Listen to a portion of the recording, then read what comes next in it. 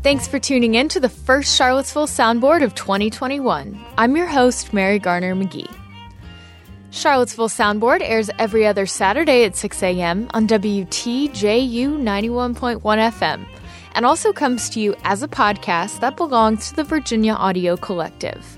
The year is barely 2 weeks old, and yet we already have so much to talk about. We're going to start with what City Councilor Michael Payne has called a leadership crisis in city government. After an avalanche of resignations, the city was able to announce a hire this week.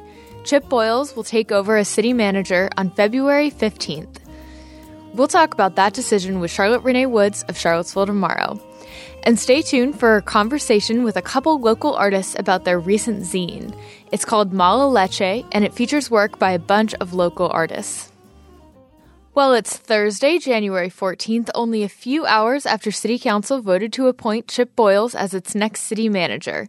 And I'm joined by Charlotte Renee Woods of Charlottesville Tomorrow to talk about it. So your editor and frequent guest on this very podcast, Elliot Robinson, recently tweeted, "I'm kind of hoping another exasperated out-of-town journalist contacts me to ask who's in charge of Charlottesville because I want to laugh maniacally until they hang up." And I thought that was really funny. It made me laugh a lot. But it's a serious question. Who is in charge of Charlottesville right now?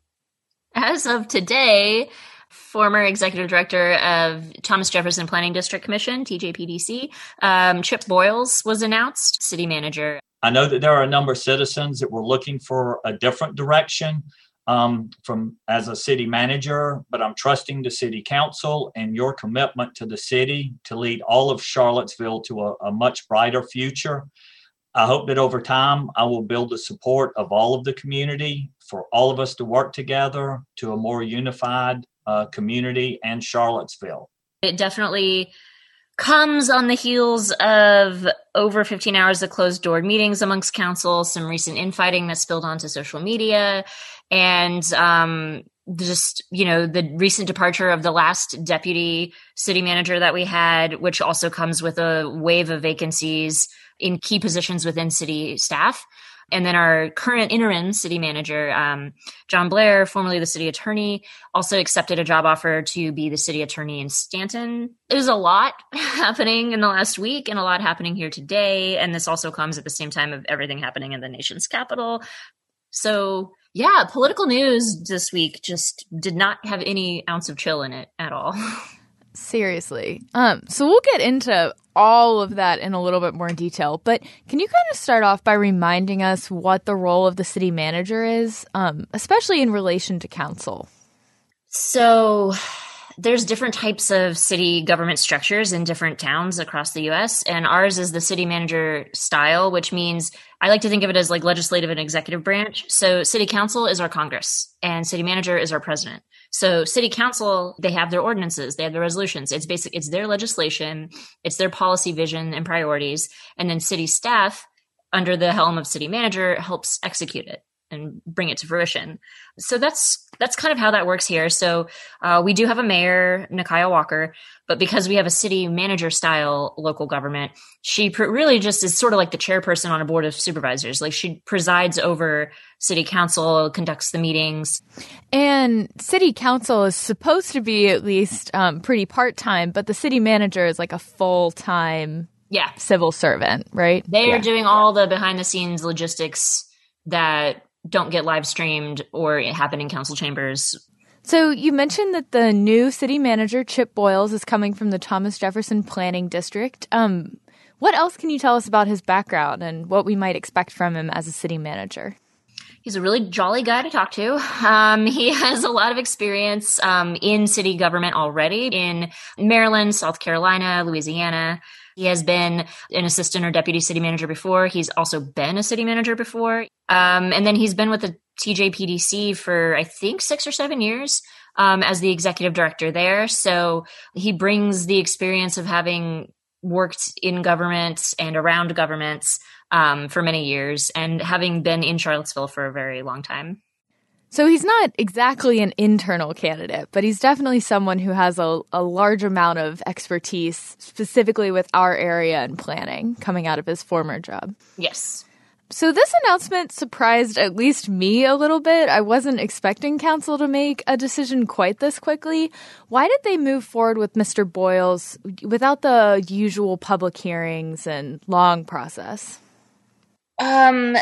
They started the press conference today, and Mayor Walker got to it real quick about, okay, we recognize this is not the normal procedure. It's not going to be the status quo. We will address this further, especially at the upcoming city council meeting, which is going to be next Tuesday on the 19th. But the general consensus from council is that because of the level of, quote, Councilor Michael Payne, leadership crisis in the city right now, between the number of vacancies that we have in city staff at key positions right now, the fact that we've had turnover and not been able to keep a city manager in an interim or permanent position for the last few years, and just the lack of stability in the city right now, and council acknowledged its own role within that today. They needed to right the ship, and they needed to do what they could very quickly. That's what a huge portion of these behind closed door meetings have been discussing. What do we do about our top executive position in town? How do we fix this for now? I'll keep saying the same thing just to make sure people get it, but we're not trying to set a precedent here with how council makes decisions. We understand that we were not elected to make decisions behind closed doors. And so we want you all to just fully understand that. But at the same time, we took all the information that we had, and this is where we ended up having to make this decision. And it doesn't help that the interim person, John Blair, who is the city attorney, it doesn't help that he is leaving in a little under a month. Yeah, so that definitely spurred things up a bit because he's been holding down the fort since October and he was shopping jobs elsewhere. So they really needed to take action quickly. And they do plan by 2022 to have a formal search where there is that community engagement every step of the way and total transparency, at which point Chip Boyles will be able to formally apply. And they noted that his experience as they won't call him interim, but he's basically interim right now, will definitely be considered in the job application, but he will be fielded amongst whatever other candidates end up presenting themselves when that time comes. We cannot have another interim manager. We have too many vacancies. We need to empower someone to be a true city manager. And when is Chip Boyles starting his position as our new city manager? February 15th. Soon. Yes. So the process of determining the next city manager has been sort of tumultuous. Can you take us back to when the former city manager, Teron Richardson, left this fall, and then sort of walk us through how council came to this decision to hire Chip Boyles? Richardson resigned in September. The full reasons for why he left are probably still very hazy. And I personally this week reached out to him. I was hoping to have a conversation on or off record or on background. But yeah, I don't know the full reasons why Dr. Richardson ended up resigning. But at the time of his resignation, he was talking about how, the job really takes a toll on you. So Teron Richardson resigned, John Blair became the interim, and the city council hired a consulting firm to conduct a search. Why is it that council hired a consultant? Is this typical of city governments like ours? I think so. It can be. I know that the goal in hiring a consultant was to conduct a national search. And when you're a local government and you have your day-to-day grind of all the things that you need to do to be an efficient local government, it definitely is almost a whole other job to seek out and recruit candidates. So yeah, that's why they did that. And that's why they're going to do it again when they're ready. Because right now it's basically Charlottesville city government has to fix some of its issues and it has to look presentable to prospective job candidates. You want to be a good place of employment. You want to model that. You don't, otherwise you're not going to attract the kind of candidate you want to receive. There's varying degrees from community members about how pleased they are, but the councilors are definitely pleased because they have been wanting to restabilize city government. And part of that is bringing in a city manager for now. And then Chip was telling me on the phone earlier, and he mentioned during the press conference that another big part of bringing that stabilization is going to be filling these vacancies, making sure to hire these key vacancies that are in city staff so that everything can run more efficiently. And city staff that is there, they must be so overloaded right now. Everyone knows when you have less staff, but the amount of workflow doesn't change, it's going to drain you. Can you talk about some of the positions that the city is trying to fill? Yes. As of right now, city manager has Chip now put in it today, and he'll be starting very soon. But the city also needs to fill a human resources director. That is a term that's coming to a close soon. Human rights director, housing director, risk manager, all 3 deputy city managers, as Letitia Shelton's last day is coming up on February 19th. One of those is a newly created position that is a deputy city manager, but their focus is race, equity, diversity, and inclusion. The city also needs a neighborhood development services director. We had a finalist recently accept the job before resigning and taking a job elsewhere in Prince William County. And then also a police civilian review board director. So these are the main key vacant positions that the city manager is going to be working towards filling and hiring people in the months and weeks ahead. So based on the people that you've been talking to about this, what are their theories about why there are so many vacancies right now? I can't quite get into theories about why there's so many vacancies, but there's a lot of layers to it. And it's, as council noted today during their conference, you can't really pin it on one person or one event or one thing. There are layers. It is a lot of things. Something that has come up in conversations with counselors, with community members, with staff, it would be too simple to pin all of it on Unite the Right and the fallout of that. Mayor Walker talks a lot on social media about the role that race plays in everything and racial healing and equity. There's obviously been some sparring between council members. There's been accusations of not clear boundaries between city staff, city manager, and city council. Quote from Michael Payne when we were speaking, he was saying that instability breeds more instability. So as you start seeing city staff members resigning or taking jobs elsewhere, existing staff starts to get really overworked or really uncomfortable about, well, it seems like there's not clear leadership right now between council or staff. And what do? I'm getting overwhelmed. It might start to seem tempting to leave again as well. So it just domino effects. So you've mentioned infighting a few times. It comes up in your articles. The counselors themselves have kind of brought up tensions. What is it that they're fighting about? The most recent thing is due to the suspension of the formal city manager search that they had launched. There were disagreements on the consulting firm that was chosen. And then that kind of trickled into social media posts between Councillor Snook and Mayor Walker.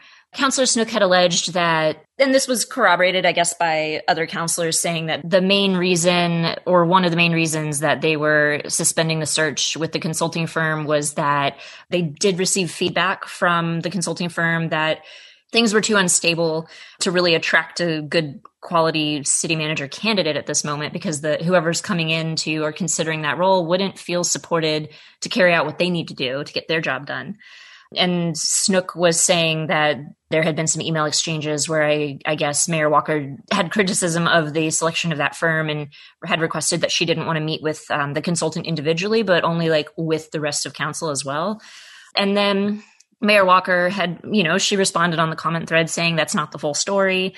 She brought up that particular consultant or firm, quote, dismisses of so many factors that we claim are important to us. Those include healing race relations, the lingering impact from Unite the Right rally, along with a statement that apparently the consultant insinuated that former city manager Dr. Teron Richardson was hired because he was Black, and that race should not necessarily factor into the search for the next city manager. So those are the other many, many layers to why council's had a lot of closed door meetings, has been doing a lot of introspection, and also working on immediate solution of let's find a city manager as fast as we can for now. Let's talk about the closed door sessions a little bit. Why has council been conducting so many of these meetings in closed session? Council, they really needed to work on a solution quickly. From what I gather and from conversations I've had, it was best to have this particular conversation privately. So that's what they decided to do. And I spoke with the executive director of a group called Virginia Coalition for Open Government. And they were telling me that this closed door, they're citing state code. It was perfectly legal. Part of it was discussing performances of city councilors on one of the days, but much of it was, as it was publicly listed, discussions concerning the hiring or appointing of a city manager, as well as the contract of that. They wanted to get a city manager appointed sooner rather than later instead of going through the long drawn out process that does, it does yield a lot of community engagement and much more transparency. And again, that's why I think Mayor Walker reiterated, this is not how we're normally doing things. This is something that at this point and this time, then you add in all the other stressors going on, the ongoing coronavirus pandemic and the economic stressors that puts on communities and local governments and their budgets.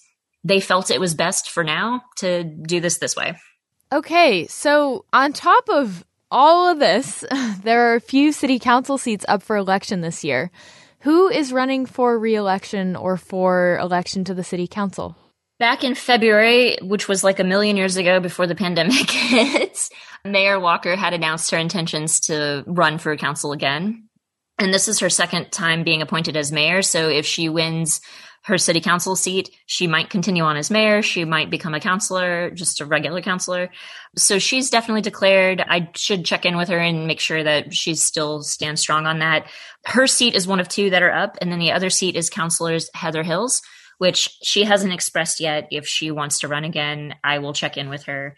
So yeah, it's those two. And then earlier this week, in all the millions of political, local government, state, federal, everything that happened, school board member Juan Diego Wade announced that he is seeking a city council seat as well. Can you describe how the voting works here for our city council seats? So actually, it's kind of interesting because at the state level, Delegate Sally Hudson, who represents us, has been working on, legislation for ranked choice voting, which is a way to vote for your favorite candidate. But if your candidate doesn't win, you can also pick some other candidates you really like. And Charlottesville City Council's kind of sort of been doing that because all of our seats, they're not ward based. It's not like a particular district within the city. It's the city at large. And so when you have 3 seats and 6 people running, people are not necessarily ranking, but they're filling in the 3 people that they want out of the 6 that are running. What are some of the best ways for people to keep up with what's going on in city government during this time where a lot's changing fast? Obviously, read Charlottesville Tomorrow and read Charlotte's articles is number one. Yes. So yeah, government meetings, they stream them. You can find, if you follow Charlottesville on Twitter and Facebook, they stream on those social media pages. They broadcast on Channel 10 if you have cable. And then also a lot of it right now, because of the pandemic, everything's happening over Zoom. So if you're able to register in advance, you go to the Charlottesville government website, you'll be able to find the link and you can register and you can watch. And then if you're a member of the public, you can raise your hand during public comment session virtually and be able to speak for or against something or say whatever's on your mind. I did that just this very day. All you have to do is Google Charlottesville City Council and follow a couple links. Yes. Well, thank you so much for talking to us, Charlotte. We really appreciate it. Thank you for having me, and you're welcome. It's been fun watching this all unfold, and I got into journalism because I really love constructive solutions journalism. So watching a local government constructively work on itself is actually really neat to witness.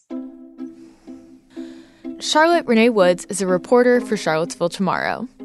You're listening to Charlottesville Soundboard here on WTJU 91.1 FM and the Virginia Audio Collective.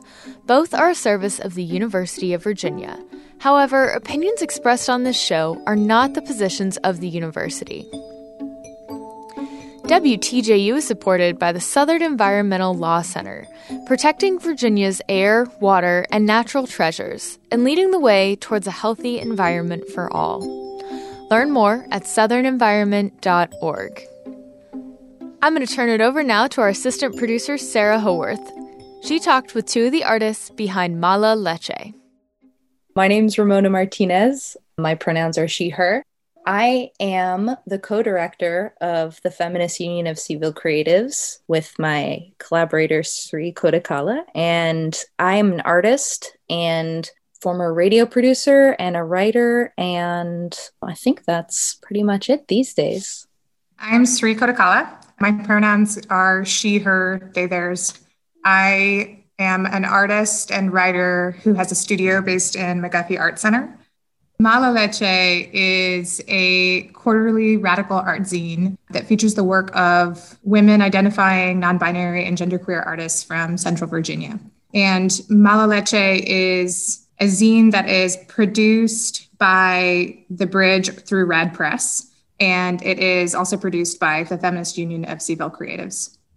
Yeah, and Mala Leche came about sort of as a response to something that we really wanted to see in the community, which was a way for artists and writers to share their work and ideas like on a more regular basis, and also in a way that was outside of the gallery walls, like something that people could have in their hands and take home with them and own this piece of art, for lack of a better word, without having to pay anything for it. Although we do have an amazing art scene here with lots of free art, thank God, available for people to see, it's sometimes hard to break into that scene. And so what's really cool about Mala Leche is that it gives artists and writers an opportunity to share their work with a wider audience without necessarily needing to have to go through the process of applying to shows. I love the accessibility of that as well. And how did you decide on a name for the zine? Does it have a personal meaning for you both? So Mala Leche as a zine name, I heard my roommate say it actually, is how I came to hear about Mala Leche. She's from Venezuela and she speaks fluent Spanish. And so we're speaking a lot more Spanish in my house these days than I was before we lived together. And Mala Leche is something that she said when she didn't trust somebody who had come into our lives. And she was saying, oh, Mala Leche, they have bad milk. You can't trust them. I really loved how that sounded. It sounded very punk rock, and it sounded also brown and kind of like, oh, we're on to you, you and your bad milk. So I think that's sort of the spirit that we wanted to have with the zine, was to sort of announce that we are not under any false pretensions that the milk is good for us. Yeah, I'm totally like on board with Mala Leche, and I've actually like grown to love it more and more. It's crazy because like, I think for me, my like first association with Mala Leche was just this idea of like being outside of the status quo, like just creating this space to have discourse about the things that society's feeding us, but that we all know is super messed up. Like we're seeing these things happen around us, yet we're all supposed to believe that it's okay. And this space kind of creates this area for like being disillusioned and talking about that disillusionment. That's really well said. And I love the story behind the name too. That's really cool. What was your inspiration for starting the zine? Do you have any artistic influences that played a role in it? Well, it was something that I had been talking about with Sri and some of my other colleagues and friends about for a while. And when the COVID-19 pandemic started in the spring, we were like, this is exactly what we need to do to be able to stay in touch and also create meaningful work that will not only enrich our lives, but also hopefully enrich like other people's lives while we can't get together and make work and create and share our work in the ways that we used to. I think for me, I really wanted to make something that reflected sort of the spirit and ethos of like the 90s zine culture, which was like sort of, you know, this free DIY grassroots assembled statement of identity and expression, but also to like anarchist magazines from the turn of the century. It was like this period where people really appreciated poetry and art that spoke to their real lives and what was sort of going on in a rapidly changing world. I'm going to switch gears just a little bit and ask you guys more of a personal question about your own art and artistic journeys. What about your own interests in art and literature, and how did you kind of start your personal artistic journeys or spark your own interests in art? That is a super great question. And part of me is just like, wow, have I ever like put it into words before, like in one concise statement before? Honestly, I feel like my art journey has been ever changing, and I'm kind of okay with that. Like for me, it started out as a place for me to process emotions, what everybody says of like this place to express yourself, but you don't actually intend to share it with anyone yet. And it turned out that as I started sharing my experience, that other people were like, this is super relatable. You're being incredibly vulnerable, but it's also something that I've already felt, and you've created either imagery or shared poetry that's expressing things that people were like, I didn't know how to say that before. And I think for me, the themes might change. I might be talking about a different situation. It might be political. It might be more spiritual. It might be exploring like my own growth or processing like trauma. But wherever it goes, I feel like all of it is about authenticity and just like sharing who I am and what that truth is, regardless of the moment. And as just a little bit of context, like I consider myself to be a mixed media artist, just a grab bag of like printmaking, fiber art, poetry, sometimes all of them together in one thing. And I think that's kind of what makes art so great for me, is just like, it is super versatile and there are so many different ways to express yourself. It doesn't have to be in one medium. And I think that's where like coming to Mala Leche has been such a cool thing, is because I've gotten to express art in a different way that isn't necessarily making stuff for a gallery, because that's kind of what I've been used to. I'm really glad that we had the opportunity to have this conversation, because as Sri said, she's not sure if she ever had an opportunity to express that, but it was such a delight hearing you talk about your own work, Sri, that way.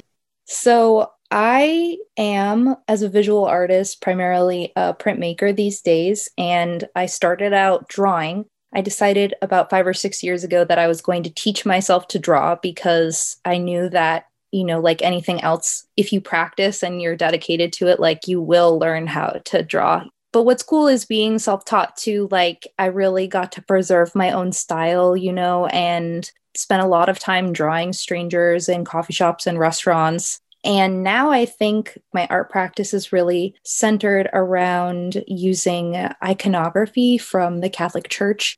Right now, primarily as a printmaker, I think what I'm interested in doing is making art that speaks to our current situation, but doing it in a way that everything is communicated. And like, I like making art that's a little bit edgy, and working primarily with printmaking, which is such a historically radical medium. And also like with my interest in Catholic iconography and sort of the tradition of Catholic art being used to change hearts and minds, to inspire devotion, to inspire a spirituality. I guess like a revolutionary spirituality is sort of like what I want to create with my art and inspire that in people. So yeah, these are all like very lofty things, but ultimately I think what's really cool about working as an artist with other people is that I can take my icons that are like really radical in nature and have it next to someone else's work that's about motherhood that's like also equally radical, and combining all of our shared interests, we create this really beautiful multi-dimensional thing to share with our community. Are there any artists you would like to include in the zine that haven't been a part of it yet? I don't think it's like a specific person necessarily. We want everyone who's interested in being a part of it to submit work. And I think with this last call, you know, we opened it up to basically anybody in the whole country who wanted to apply. I think we got some, you know, Charlottesville adjacent people, like from people who had friends here. What do you think, Sri? Who do you want to submit to Mala Leche? I mean, I totally agree with you. At first I was like, is there a specific person? But the thing is when we put out these call for submissions, I'm always so surprised by what people submit and what they make. And I think I wouldn't ever want to guide that process and have a specific person like to fill the niche of what we're expecting. I like this idea of just getting surprised by someone fulfilling a theme in a way that I never expected. And I think that's kind of part of what makes Mala Leche great, is because if I knew what vision we were expecting, we wouldn't be having this zine in the first place. Like this zine is for us to envision something new, and everybody's got such a different perspective on it. And I think that's kind of something great to look forward to when we do these call for submissions. With that being said, with the diversity of the submissions, has there been a piece in Mala Leche that has really stood out to you both so far? And why did it feel so special to you? Well, I feel like we're both probably thinking about Allison's work. So Allison Profeta has a work called Things Nobody Told Me About Motherhood. And it is black and white. And the actual physical work that she sent us is hand embroidered prose on a diaper from her kid. And it's this like beautiful prose work written about like grieving the loss of the person that you were before motherhood, but then also like potentially that person that you're grieving is someone that you never had the opportunity to be. So it's kind of like thinking about the alternate dimension of what you could have been had your life not gone this route toward motherhood. And also like a sense of completeness in motherhood, but acknowledging the fact that things could have been different. Do you have more to add to that one, Ramona? No, I think you said it perfectly. It definitely is something that I will think about. I mean, it's so cool to have a submission where you're like, I'm literally going to think about this the rest of my life. Like, you know, as someone who's not a mother, that piece made me go, whoa, you know, that's hardcore. That is honestly so beautiful. I read the submission actually because I was having pieces of the zine sent over to me, but I had no idea that it could have been hand embroidery on a diaper from her child, it was already amazing to read, but it just makes it that much more so. But what do you think the zine's message is? What can community members kind of glean from reading it? One of the things that I really love about Mala Leche, and that I think is what makes it super different from anything that I've seen, especially in Charlottesville, is that we're not trying to present some sort of unified vision of what the world is going to look like. It's a chance to express what could be and where we could go, and how varied in vision we are as artists, as writers, as people submitting different kinds of perspectives into this zine, and kind of like creating a space where all of those visions can exist at once, that we don't have to be limited in our creativity of what the world can be. I think that's so beautiful and true. And I also think Sri has put it beautifully in the past that Mala Leche is an assertion of self, an assertion of our ancestors, of who we are, all of the things that we each have to offer to this world and to our community. And it is so beautiful to see how varied and collective that Mala Leche ended up being. Mala Leche seems to be so unique and special. So honestly, this last question I have for you both might not even apply, but do you know of any zines like Mala Leche that exist in the Charlottesville community or surrounding communities? I know Crecientos Juntos is doing a zine of writing from some of the students who took poetry workshop. I'm pretty sure it's out already. So I'm looking forward to reading that. I think it's really exciting that Rad Press was founded like through the bridge. The newsstands out in front of the bridge building like have a bunch of zines and posters and material related to everything from magic to immigrant rights, all of these things. So I think that there hopefully will be more zines that come out of that publication. And I know that Sri and I definitely would love it. We don't want Mala Leche to be the only thing like it in Charlottesville. We want more people to start zines. That would be super exciting. Is there anything else either of you would like to add before we wrap up?